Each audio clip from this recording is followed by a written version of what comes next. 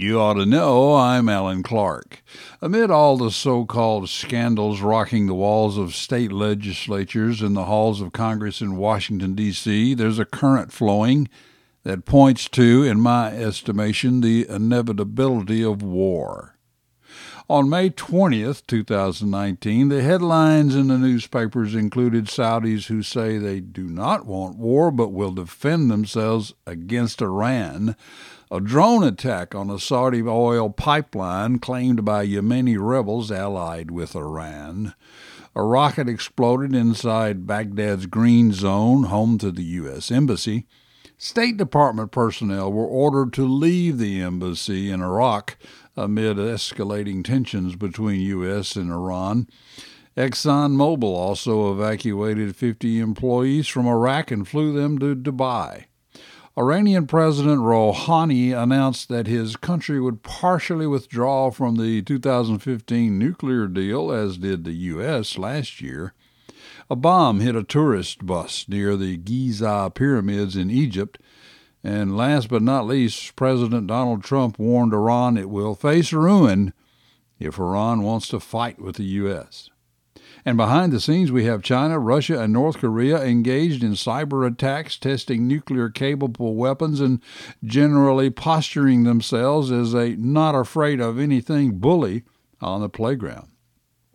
Anytime you get all this testosterone in one place, a fight is bound to break out somewhere.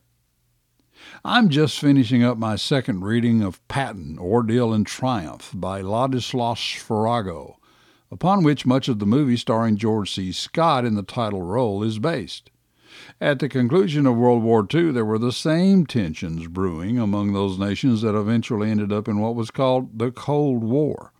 The Germans were fighting to the last with all they could muster. The Soviets were strategically attempting to gain ground in countries ripe for eventual takeover. Patton himself was looking to the future and suggesting the start of an eventual struggle with the Soviets, while General Dwight D. Eisenhower was trying to keep everyone's tempers flaring in his role as Supreme Allied Commander. Of course, we have not yet concluded the Iraqi War that began in 2003 after the attack on the World Trade Center and Pentagon 2 years earlier, but a bigger one may yet be on the horizon. Troops still fight in Afghanistan and Iraq today, though not as many. So, buckle up your chin straps, folks, because we ain't seen nothing yet.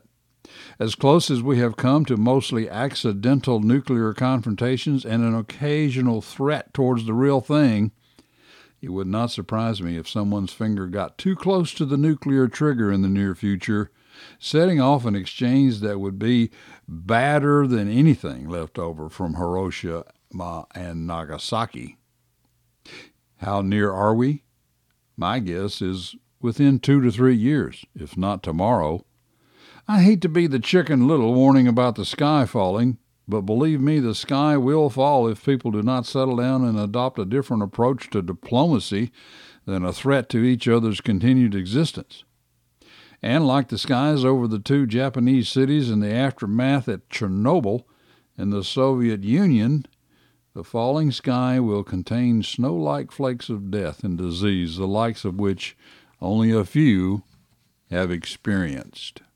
I pray I am wrong, and we all learn to just get along, because that's the way it ought to be.